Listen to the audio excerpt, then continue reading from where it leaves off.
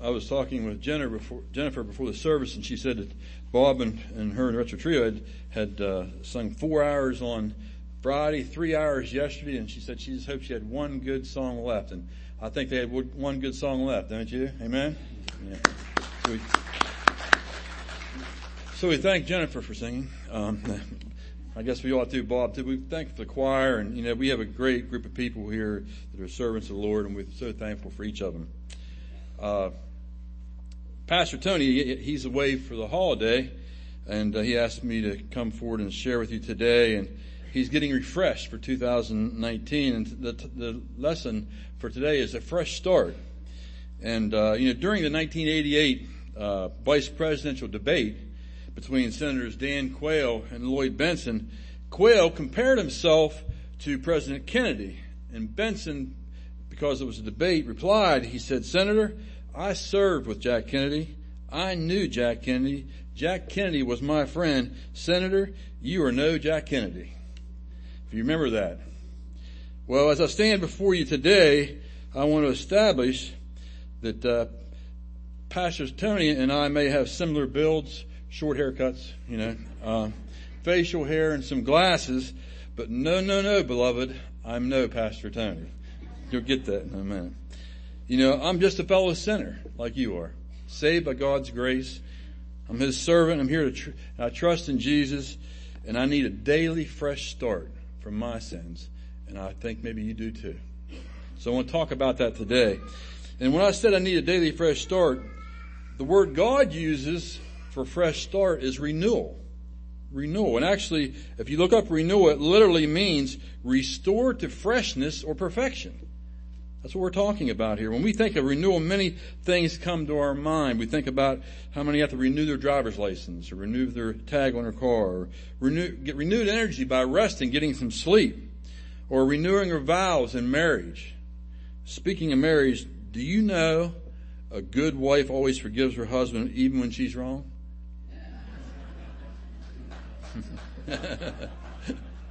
Anyways, today I want to spend the next few moments talking about another renewal, and that's renewing our spiritual body for God's service as we enter 2019. To find out how, we need to go to the source of renewal, don't we? As always, please stand with me as I read from God's Word in Isaiah 40, verses 27 through 31. Starting with verse 27. "Why sayest thou, O Jacob, and speakest, O Israel, my way is hid from the Lord, and my judgment is passed over from my God? Hast thou not known? Hast thou not heard that the everlasting God, the Lord, the creator of the ends of the earth, fainteth not, neither is weary? There is no searching of his understanding. He giveth power to the faint, and to them that have no might he increaseth strength. Even the youths shall faint and be weary, and the young men shall utterly fall. But they that wait upon the Lord shall renew their strength, and they shall mount up with wings as eagles. They shall run and not be weary, and they shall walk and not faint." Let's go to the Lord in prayer. Father, as we come before you at this time, pray, Father, that your word may go forth. It's not about me, it's about thee. We pray, Father, that may be communicated in this message, that you may be glorified through it, that your Spirit may move upon this place even now. Because you tell us where 2 or 3 are gathered in my name, you will be there also. We know you're here, Father. We pray that you may just speak to the hearts of each ears that hear today, that we all might know what your will is for us, and we may do that this today. Pray these things in Jesus' name. Amen. Please be seated. To set the backdrop from what's happening here in Isaiah, as we know, that Isaiah is speaking to God's chosen people, the Jews. And the Jews have been slaves in Babylon for many years, and as a result, they had turned away from God, and that's why they ended up in Babylon being slaves there. But we see here Isaiah giving them hope. He's saying, your sins have been forgiven. In other words, and you're no longer slaves. So looking for a new start. That's what he's basically saying here. And Isaiah was also, though, he was a prophet, and he was prophesying of the ultimate future salvation was coming to mankind that was spoken of in Revelation. Isaiah was basically saying it's time to make a fresh start. a little like us. It's time to make a fresh start. We've ended 2018 and for a little over 10 months we were without a pastor. We had some challenges there. But now we have pastoral stability, and all of us are making a fresh start and looking to 2019. I'm excited about that. And as we move to verse 27, Isaiah, he actually shames the Jews for whining that God isn't listening to them. He actually shames them. Sometimes, have we ever felt that God isn't listening to us? I believe we do sometimes. Well, let's look at these 5 verses in God's Word to help us have a fresh start for 2019. As we walk with the Lord. In verse 27 he says, "Why sayest thou, O Jacob, and speakest, O Israel, my way is hid from the Lord, and my judgment is passed over from my God?" In this verse we see God is talking to his chosen children. And we know because their lineage comes through Abraham, Isaac, and he's speaking here about Jacob in this verse. But interestingly, Isaiah is speaking 1,000 years after Jacob was already dead. It's 1,000 years later. So it wasn't yesterday. It was 1,000 years later. And he's talking about, God's chosen people, because that's the lineage comes through these 3. And he found, Jacob found God faithful and that he took care of him. And that's what he's talking about. Hey, why are you whining? God's taking care of Jacob, your father. He's also going to take care of you. So why quit your whining?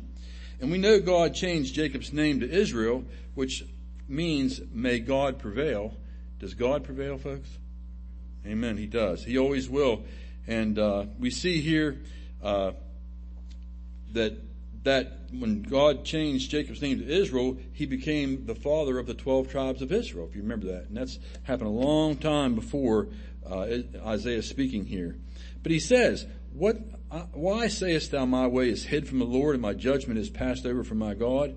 In other words, how can they think God didn't know the persecution from the Babylonians, or anything could be hidden from him when he knows every single atom of the air? He counts every particle of dust. I mean, get real, he's saying. Get real. You think I'm not hearing you? I'm not knowing your problems?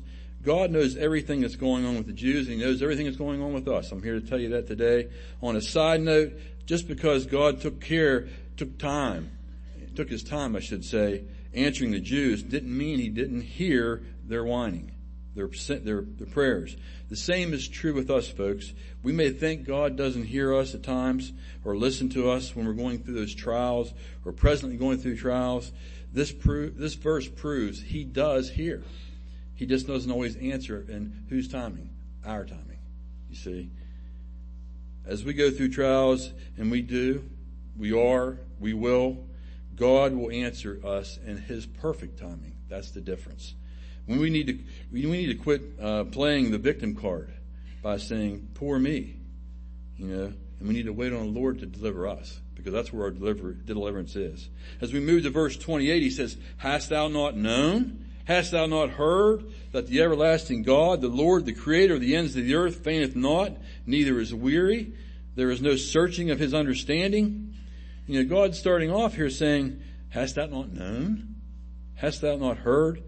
The other day, Christy was cooking, and she asked me to cut up some chicken after she got done cooking it. And I went downstairs into our rec room, and I turned the fireplace on. And in a little bit, she yelled down, "Can you cut the meat?" So, or at least that's what I heard her say. I went upstairs, and I said, "Where's the meat?" She started laughing. She says, "We're getting old." She said, "I asked you to cut the heat."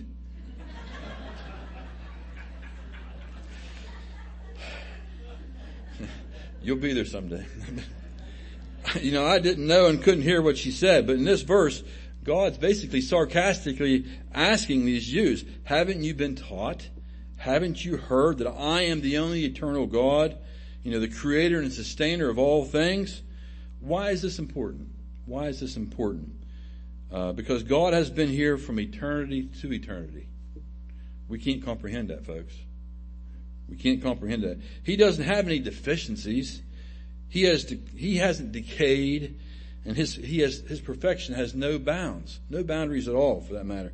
This is why he never gets tired or fails us. See, he embraces our needs, but again, it's in his timing. We either don't know or hear because we're out of fellowship with God, frankly. I assure you, God wants us to know him personally. God knows that down deep we want that with him too. So that's why he provides one way to do that. And he sent Jesus to earth to live a perfect life, to die for our sins. And he was resurrected so we may have victory over death, because he did. Jesus provides eternal victory to those of us who believe. Jesus' blood covers all of our sins and saves us from our deserved punishment in hell. Frankly, we can't understand God's ways. We can't. But there's one thing we should know, and that is we don't know. We don't know God's ways. I often say the more I learn, the more I realize, the less I know. It's very true if you think about that. And we see here later in Isaiah in chapter 55, Isaiah says, "For as the heavens are higher than the earth, so are my ways higher than your ways, and my thoughts than your thoughts." What's he saying? We can't understand his understanding that he has. And we just can't do it. It's impossible is what he's basically saying. You see, folks, for him it's a matter of altitude. We're not there. We just need to accept them. We move on to verse 29. Isaiah tells us he gives power to the weak, and to those who have no might he increaseth strength. This saying here, God's for the underdog. He has the power, and he knows who he gives power to. Who's he give power to? The weak. The weak mind. That's emotional and spiritual, as well as to those who have no might physically. He gives strength to them. I think of Gideon when I think of someone who's a wimp. You say, wait a minute, Dave. He goes down as a great soldier, led victory for the Jews over the Midianites. But if you remember, he was a very weak person. Very weak person. And who brought the victory there? God brought the victory. It wasn't him. God brought the victory. He used a weak person to do that. Christy tells me I'm the most independent and mentally tough guy she knows. You got to thinking about that. Is she nicely trying to tell me I'm stubborn? Just wonder. Is that what you're thinking? I'm not sure. But anyways, does this make me strong? No. It doesn't make me strong at all. We're all weak, folks. Let's admit that. The key is to come to a place in our life where we actually admit to ourselves that we are weak. We have to admit to ourselves that we're actually weak. I often thought that God used my pride to get me through my childhood, and now it's my biggest challenge as a Christian. Because what's God say about pride? He hates it. So we have to fight that battle. It's a daily cross. It's God who makes me strong. We sing the song, I am weak, but thou art strong. Jesus, keep me from all wrong. I'll be satisfied as long as I walk. Let me walk close to thee. Now you know I'm not in the choir. But anyways, but that's what God is saying to the Jews and saying to us. He is the strong one, folks. We're not the strong one. He's the one who gives us, who are weak, the strength to face all of life's problems as we enter 2019. The reality is we fail in our own strength. We succeed in His strength. That's the reality. Very straightforward. Allow me to go off on a tangent just for a moment. How often do we fail in life? A lot, Most of the time, I would argue. My theory is we don't have much of a problem dealing with life's failures because we have such great experience at it. Right? I think it's very true. Success is what mankind has trouble with, dealing with because their lack of experience with how they should deal with it and how they should react to it. Think of athletes and actors and white-collar workers who make millions of dollars and end up getting all kinds of trouble. We see it every day in the news. They do crazy things and end up blowing the money, getting arrested, getting addictions, and they end up costing their wealth, their careers, and sometimes they lose their freedoms to a 6-foot by 10-foot cell. That's what happens a lot of times. Let's look a little closer at us. We call ourselves the common people, the common folks. The working class holds management to a higher standard. Do you believe that? I think so. They do. When management fails, and we do, the working class relishes in those failures. Why? Because they believe leadership should be better at making decisions for everyone's good. But we fail sometimes in doing that. I had an HR manager say one time, management reserves the right to make stupid decisions. Sometimes we do. But doesn't the secular world feel the same about Christianity? About us as Christians? Unbelievers rightly believe we should have a higher moral character than they do. And when we fail, and we do, they say things like, they call themselves Christians and look at what they do. They're hypocrites. Have you ever heard that before? Sure you do. I know the world is watching us, folks. The unbelieving world particularly watches Christians. And much like a NASCAR race, they watch to see a crash, right? That's what they watch for. They watch for us to fail. They want to see us fail, so in some ways they can justify their failures. That's the way sometimes it is. Newsflash to you unbelievers and fellow judging believers. Christians fail too. It's a newsflash. Hopefully that's not news to you. The reality is that all of us are flawed. All of us fail in our Christian living and service. Show me the patriarchs of the Bible and I will show you people who failed. Because you see, they're all sinners just like us.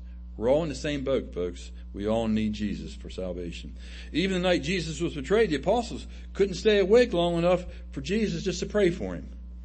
He says, and Jesus come back and looked at him and said, the spirit indeed is willing, but the flesh is weak. When Jesus needed their prayers the most, at a critical time, they failed him. And then we say, that's terrible. We would never have done that. Never have done that. We would have manned up or womaned up. And we would have stayed awake and we would have prayed for him. I argue that point. I disagree with you. Why can I say that? The reality is, it's coming back to us personally. Only 13% of Moundsville attends church. 13% of Moundsville attends church. I argue that means we as Christians are failing. That's what I argue. When 87% of the citizens of Moundsville stay at home on Sunday mornings, we have to admit we're failing. We have to admit that we're failing. Just the same as the apostles failed Jesus that night as he was taken to be crucified. Think about this, folks. Our failure in the Great Commission is sending Moundsville citizens to hell. Are we just like them, the apostles and the patriarchs? Yeah. We all sin and fail. But why are we failing? That's the question. That's the real question we're talking about today. I propose there's two reasons we're failing. First one is ignorance of the resources at our disposal. Yes, ignorance. I had a former coworker who used to say, we do the best we can with what we got, which is none too good sometimes. Think about that for a minute. That's ignorance.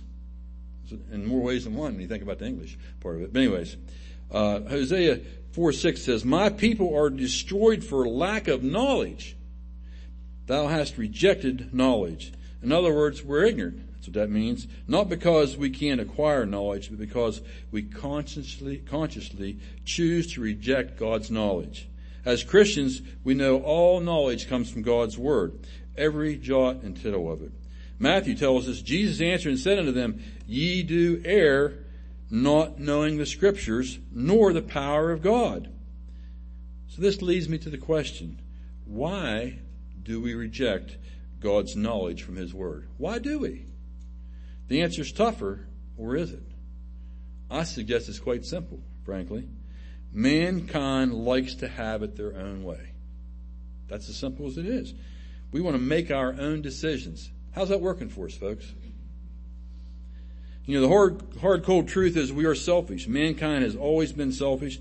Go clear back to the Garden of Eden with Adam and Eve when they took that bite of that fruit on the tree of life so they could be what? Like God.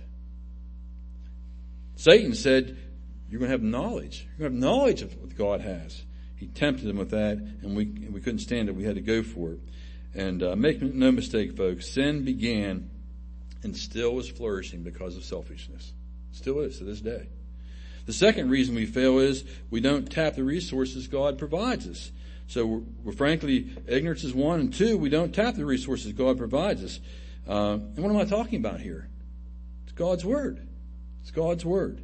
Paul gives us an insight in 1 Timothy, very familiar verses of scripture in 3:16. He says, all scripture, how much is that? All, that's right, is given by inspiration of God. How much? All of it's given by inspiration of God and is profitable for, listen here, doctrine, for reproof, for correction, for instruction in righteousness. Let me put it in layman's terms. All the Bible comes directly from God's breath to improve our lives so we can move closer to Him. The Bible establishes our right set of beliefs. It rebukes and convicts us of where we're wrong. If we allow, God's Word corrects us and will give us step-by-step techniques how to live right in God's eyes. Folks, that's knowledge we need and should want, frankly. Then he goes on to verse 30. Even the youths shall faint and be weary, and the young men shall utterly fall. Listen, you teenagers, you young folks. When we're teenagers, we think we're full of intelligence, don't we? But we're really, in reality, we're full of something else. Before your mind wanders, young folks are full of ideals. Okay, think back, more senior folks. Full of ideals of how you're going to change the world. Aren't we? Remember that? And it's so clear, our parents are stupid. How many parents agree with that? Well, let me suggest to teenagers. Teenagers, if you're tired of being harassed by your parents, act now, move out and get a job, and pay your own way, and do it quick before you know it, as long as you know it all. You don't want to change that. But seriously though, I felt the same way, and so did your parents. We did. We felt the same way, if we're honest. When we're young, we feel immortal and the sky has no limits of what we can do. And the young have so much energy, strength, and ideas, but you will fail. It's not my words, it's God's words. We see God isn't saying this to put down young folks, not at all. God knows you have not gone through the experiences or had to make the tough decision or have the weight of all the problems your parents did. He knows that, not experience. God's saying this because He knows young folks need His strength just like the senior folks do. No different. We're all in the same boat. The whole hard, cold truth is, young folks, when your idealism meets reality, you will painfully realize you're weak, and you will faint, and you will fail, because we all do. I speak from experience. Trust me, it's tough to swallow our pride to admit we are weak and need help from God, but we all do. If you look back to verse 28, God said He was the one that fainteth not, neither is He weary. He didn't say the youth, did He? He didn't say anybody else. So what's the solution for our weakness? Well, it's what we're talking about today, a fresh start, a renewal. In verse 31, he tells us, he gives us the prescription to take care of our problems. He says in verse 31, but then they that wait upon the Lord, very important, this first part, they that wait upon the Lord renew their strength. They shall mount up with eagles. They shall run and not be weary, and they shall walk and not faint. Let's break this down for a moment into 5 truths that God is revealing to us here through these verses. First, he says, the first part of that is, but they that wait upon the Lord. This is the key part of this verse. But interestingly, it starts off with a but. Did you notice that? But they that wait upon the Lord. What's he saying here? I believe it means that the Lord very clearly wants that word in there. What does it mean to wait on the Lord? Does it mean to pray, worship, attend services, and read the Bible? Yeah, but not primarily. Wait means to keep silence before God. And the but in the beginning of it is meaning a condition.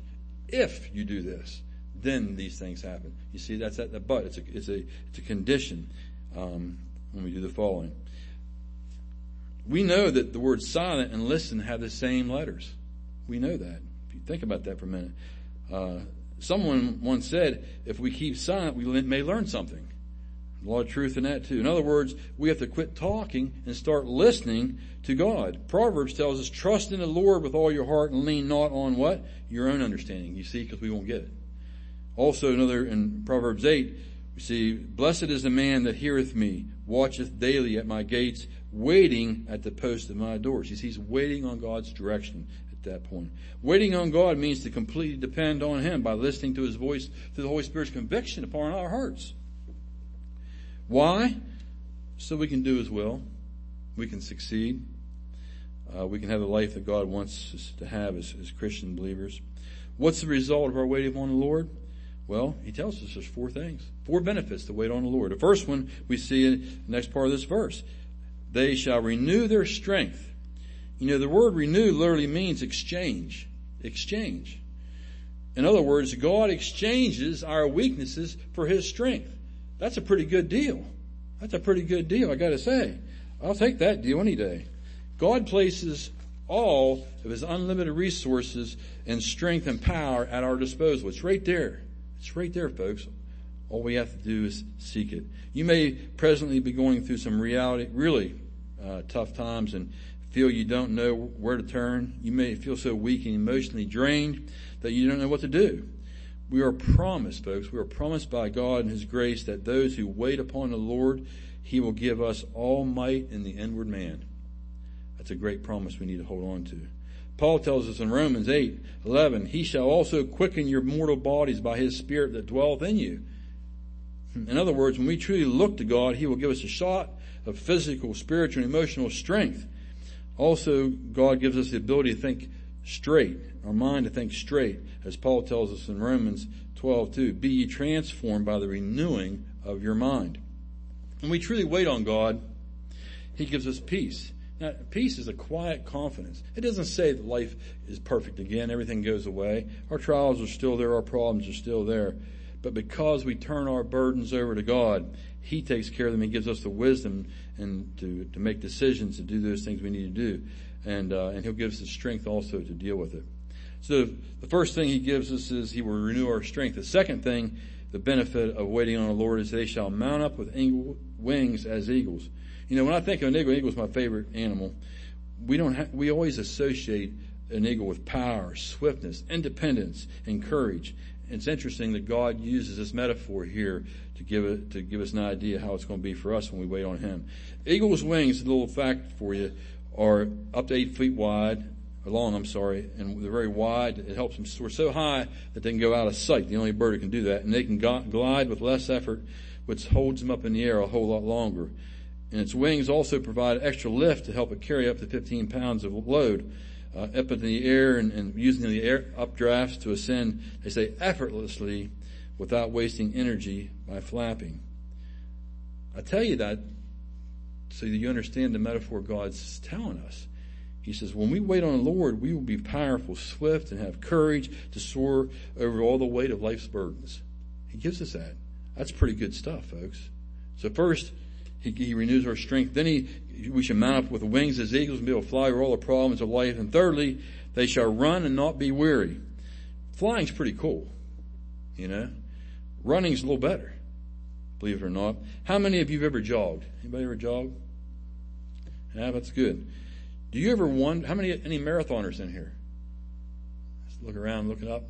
No marathoners? You ever wonder why marathon runners can jog for 26.2 miles? Ever wonder why? It's called second wind. That's what it's called. I experienced that once, just once. But it feels like your legs, there's no weight there at all.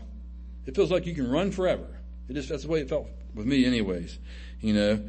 And when we wait on the Lord, life's problems won't drag us down, and we will feel like that there's only two things in life: problems and solution. And we have God's strength, as we just read. He'll give us the ability to fly over all the problems, and we'll be able to run and not get tired, just like your legs don't even feel no weight at all. He's telling us that here, and that's a pretty good deal right there. So we got strength. Number 2, we can mount up as eagles and fly over the problems. 3, we can run and not even get tired. And then the 4th thing he says, they shall walk and not faint. You know, flying is cool, as I said. Running for God is better, and walking with God is the best. That's the best of the best. One hike I think would be really cool to do. I'll probably never do it. Is to hike the 2,200 mile Appalachian Trail, 2,200 miles, and I think that'd be pretty cool. And some people have done it in 50 days. Folks, if you do your math, that's averaging 44 miles a day of walking, consistently, sequentially. Okay, wow. Do you think that would make you faint? This fat boy would pass out. God says when we walk with Him, you know, we will walk through all the trials of life and not faint because we have His strength. We have His strength, and life's problems are no big deal. You know, I talked with the president of the union one time, and he said, you know, as long as I look to the Lord, he said, all my headaches, he said, are easy. If you know anything about unions, the one of the worst jobs is the president. They have more headaches, more problems you can shake a stick at. And he said, it's no problem as long as I focus on him, But so remember, the Apostle Peter, when he got out of the boat to walk across the water, he was fine as long as he kept his focus on Jesus, wasn't he? But what happened to him? He started looking at the problems. You see, his focus changed. And it's the same with us. When we look at life's problems, what's going to happen? We're started counting on ourselves. And then that's when we sink, as he did. We fail. So we need to do these things, folks. Most of you know I recently became a first-time grandfather to Willow Rose. And it reminds me that a new baby is like the beginning of all new things. So it's awesome when you think about it. She's a dream of all possibilities, as all babies are. As Christians, every morning is a fresh start in our walk with God. Every time we repent, we have a clean slate, folks. We're pure before God once again. That's awesome. So, folks, let's purge ourselves of all the disappointments and challenges of 2018, and let's focus on the possibilities of 2019 by yielding to the Holy Spirit's direction. What do you say? Folks, it's decision time. As I look out over this congregation, I don't know if you've asked Jesus to come into your heart or not, to be your Lord and Savior. If I could, I would try to force you to become a believer. But that goes against our God-given right to freedom of choice. I can't force you to do that. Nobody can force you to do that. Therefore, it comes down, it's your decision. It's not my decision, no matter how much I'd want it to be. Do you want a fresh start and know you're going to heaven? If you want to make that decision, you come forward, and I and some other deacons will be here to talk with and pray with you. The other decision is for Christians. If it bothers you that 87% of Moundsville is unchurched and your relationship with our Lord isn't where it should be, I invite you to come forward as well, as I asked Linda to come and play hymn number 62 in closing. Let's all make 2019 a fresh start by rededicating ourselves to the Lord's service. Come now as Linda plays.